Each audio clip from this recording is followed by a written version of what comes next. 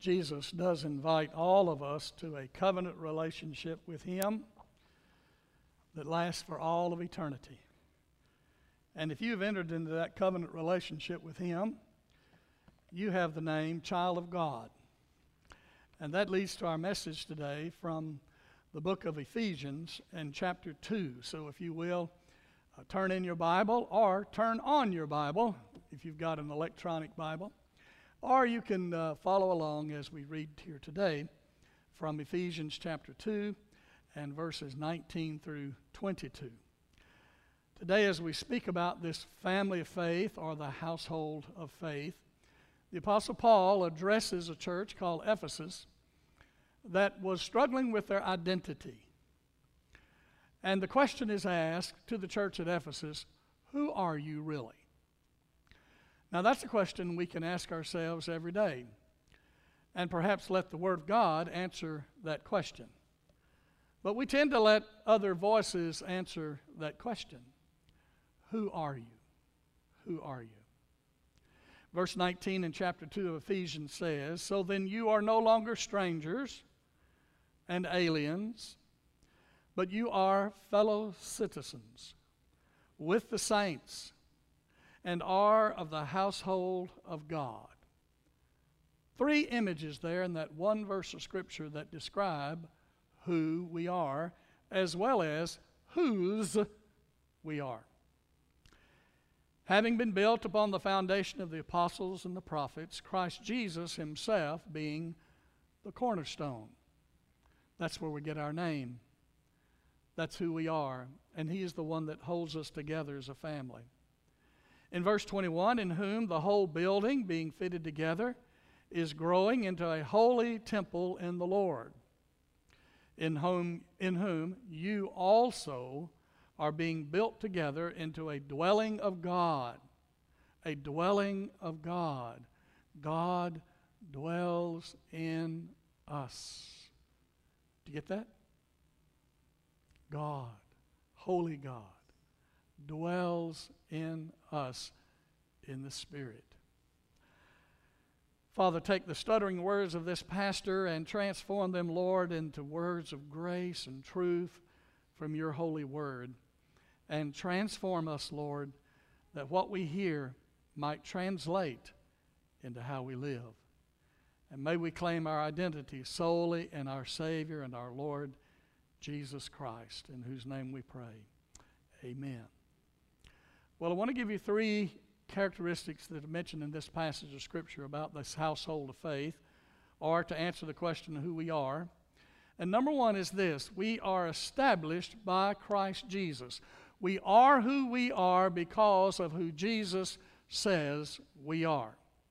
In this passage, he said we are citizens of the kingdom of God. We're no longer strangers and aliens, but we are fellow citizens with the saints. Now, to be a stranger or an alien means you're a sojourner, or you're just passing through, or you're temporary, and you're not one of us. A lot of people come through our life that are passing through, but they don't slow down long enough to be identified with whoever we think we are. And a lot of us feel like we are that sojourner. We are that stranger. We're just going through life, and we don't know who we are, and we don't know who we belong to. But when you accept Christ as your Savior and your Lord, you have a very special title, a very special name, and it's called Agioi. It's not Texas Aggie, okay? Agioi. It's the Greek word for holy, and we translate it in English, saint. Now, when you think about the saints of the church, there are many churches and denominations that recognize people who've had a special dedication to God and a special commitment to God marked by certain signs and wonders in their life. And they are canonized and called saints. But according to the Bible, all believers are called saints. And you, if you've known Christ as your Savior and your Lord, you've asked Him to come into your life and forgive you of sin, you are an agioi. You are a saint. Paul uses that word over and over and over and over again as he writes to the saints who are at Ephesus, the saints who are at Philippi, the saints in all the churches, and even in the book of Revelation. The word saint is our unshakable core identity. Once you become a saint, having believed in Christ, you are made a saint not because you're perfect, but because the perfect one lives in you. Paul said it this way in the book of Colossians: put on Christ, like putting on clothes, like putting on a coat. We put on Christ in our person. He has washed our sins away. He has forgiven us of our sins. The past is no longer has power over us. The presence and power of God lives in us through the Holy Spirit, and we are being transformed, and we are called the Holy Ones because the Holy One lives in us, and we identify with Him. It is our unshakable identity. The Christ in you cannot be removed. The Christ in you cannot be shaken. The Christ in you is eternal, and so are you. There's a lot going on in our world that shakes us up, but Christ is unshakable. Let's claim that. Christ is my Savior. Christ is my Lord, and I'm a child of God. I may not feel like a saint, and sometimes I don't act like a saint, but I'm made a saint, and it's time to claim it. Saints are the born-again believers who've trusted in Christ. Jesus said, verily, truly, I say to you, no one can see the kingdom of God unless you've been born again. Paul said in this verse of Scripture, you're not strangers, you're not aliens, you are fellow citizens in this kingdom of God. This kingdom of God that's greater than Ekman Baptist Church or any church. The kingdom of God rules and reigns from God's heaven, and that's who we are, and that's where we belong. That's our citizenship. It's also our birthright. We now have this new birthright called child of God, called a saint. We read the story in the Old Testament about twins that were born, Jacob and Esau. Esau was the elder, Jacob was the younger of the twins. And as they grew up, there was competition between them because there was competition between mom and dad. And at one time, Jacob, who kind of stayed home, cooked all the meals, had a nice meal prepared, soup and all that went with it. It must have been good cornbread if they had cornbread back in those days, I don't know. But a lot of good bread to go with it. His brother came in from hunting. He was famished. And his brother Esau, the elder brother, said, I'm hungry. Give me some of that soup. And Jacob said, well, I'd be willing to give you some of this soup that I've made if you will give me your birthright. Now, to have the birthright means you were the eldest of the family. You inherited what the family had collected when mom and dad passed away, and you would give out to the rest of the children, your siblings, what you thought they ought to have. It was a powerful place to be in the household. And Esau said, I am so hungry for what I need right now that I'm willing to trade who I am. And he sold his birthright for a pot of soup. And you say, well, I haven't done that. Well, have you? I think sometimes we have so discounted our claim, our right, our role in the kingdom of God as children of God that we will satisfy our short-term desires for God's eternal plan for us. Saints are not perfect, but we are being perfected. And Paul wrote to a church called Corinth that had major moral problems, major theological problems, and he still called them saints. And if he wrote a letter to Ekron Baptist Church, he would use that same phrase, that same word, to the saints at Ekron Baptist Church. Let us claim our identity, and let us live up to it. If you agree, say amen. The Bible affirms what Paul has mentioned here in other places, calling us the household of God. Now, when we are in the household of God, we have been adopted into this family. And Paul's big argument in the New Testament was, many people thought they were members of the household of God because their parents or their grandparents were Jews. And so they inherited this title genetically. They were born literally into the household of God. But Jesus came along and said, those who believe in me and follow me are also children of Abraham. You're also included in this people of God called Israel. Paul's used that term, the new Israel, to refer to the church and those who live in the household of faith. And this adoption that we have received is God's love shared for us. In 1 John, John writes, see what great love the Father has lavished on us, that we should be called children of God, and that's what we are, he says. So who are you? I'm a child of God. Who are you? I'm a child of God. Who are you? Am I what somebody else thinks I am? Am I who my parents think I am? Am I that person sitting beside me who they think I am? Am I the peers and friends that I'm getting ready to go back to school with? Am I who they think I am? No, I am who God thinks I am. I am a child of God. And it's time to name it and claim it. That's the only part of the prosperity gospel that I agree with. Name it and claim it. In fact, the Bible says in Hebrews, we are counted as brothers to our Lord Jesus Christ. Both the one who makes people holy, who is that? Jesus. Both the one who makes people holy and those who are made holy are of the same family. So, Jesus is not ashamed to call us brothers and sisters. Jesus, who is the Holy One from God, who never sinned, whose great love demonstrated on the cross at Calvary, is not ashamed to call you a brother or sister in Christ.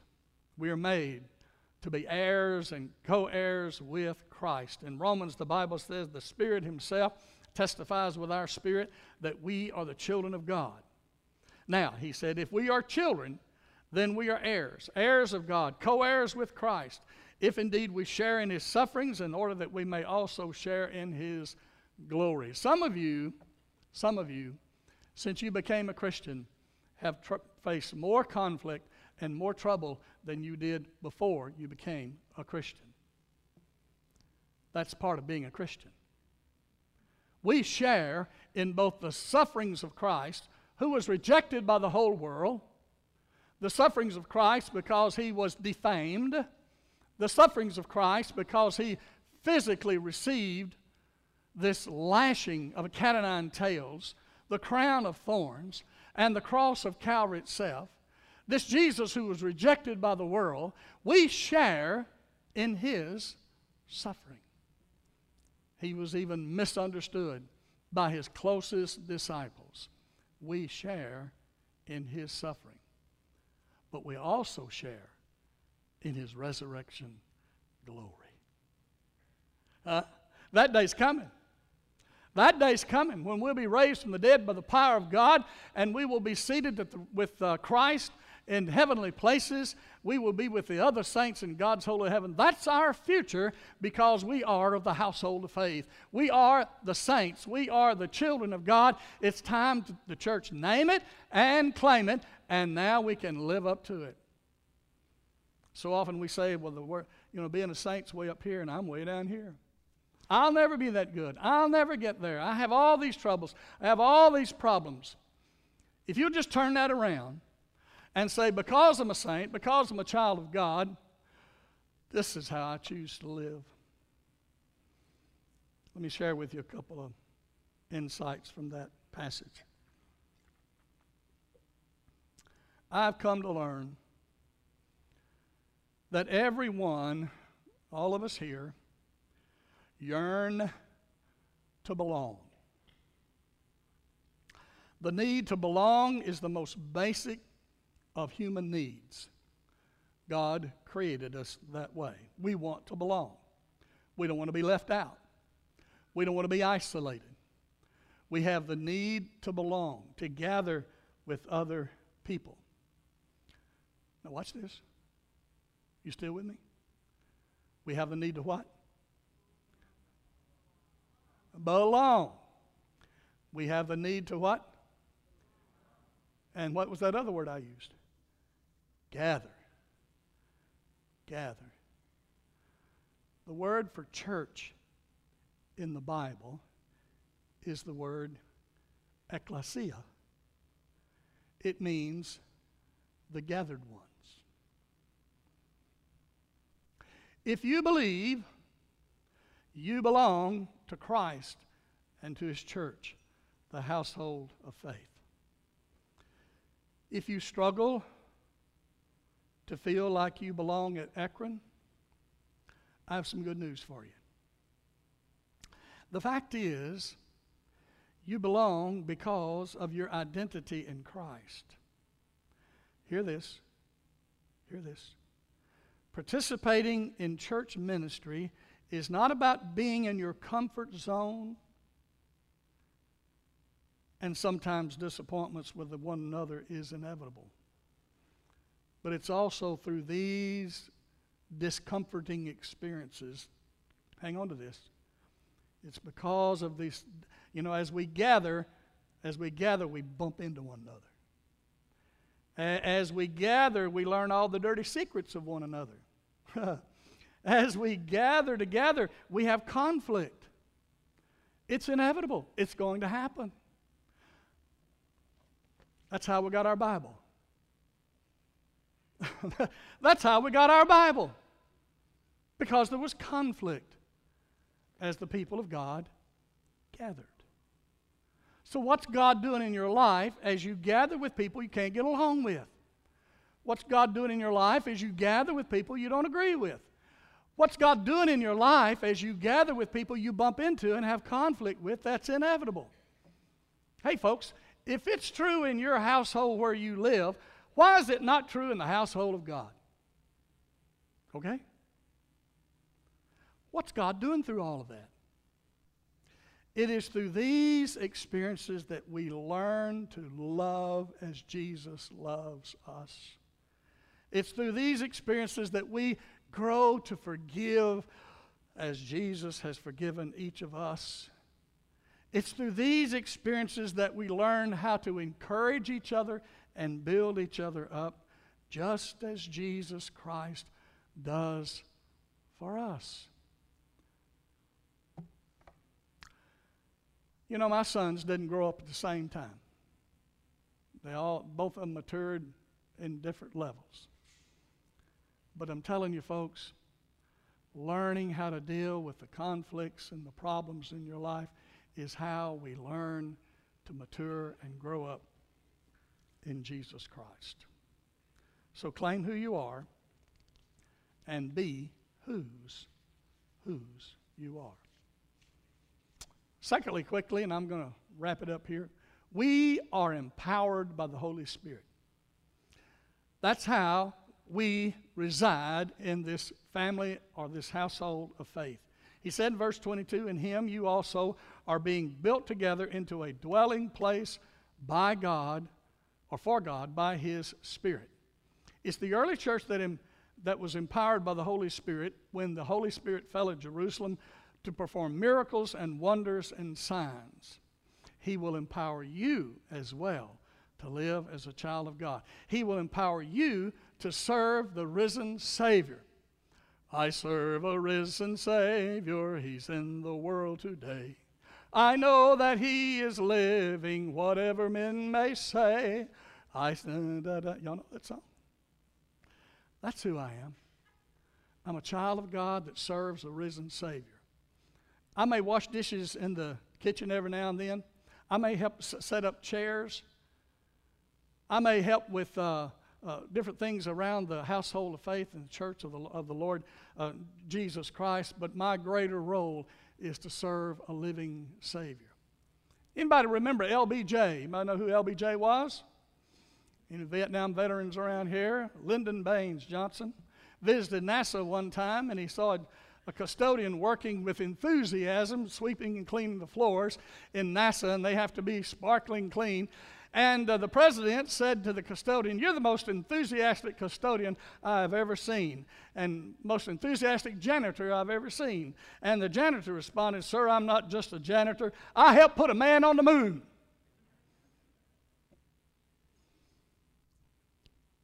I don't just help in the kitchen on Wednesday nights.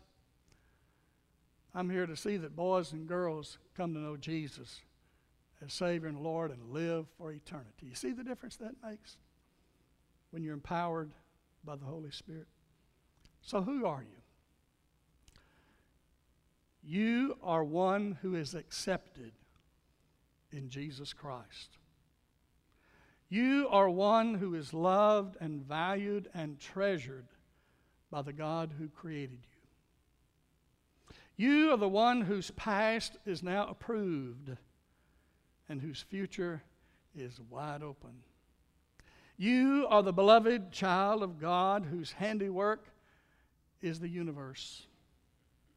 You are a child of God, created, made whole, healed, cleansed from all the ill of this world by your Savior and Lord, Jesus Christ. But have you made that decision? Have you committed your life to Him?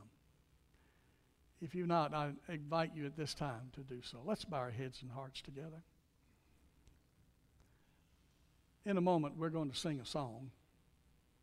And while we're singing this song, I want to invite you who are ready to give your life to Jesus, invite Him into your life, be your Savior and Lord, to just come forward.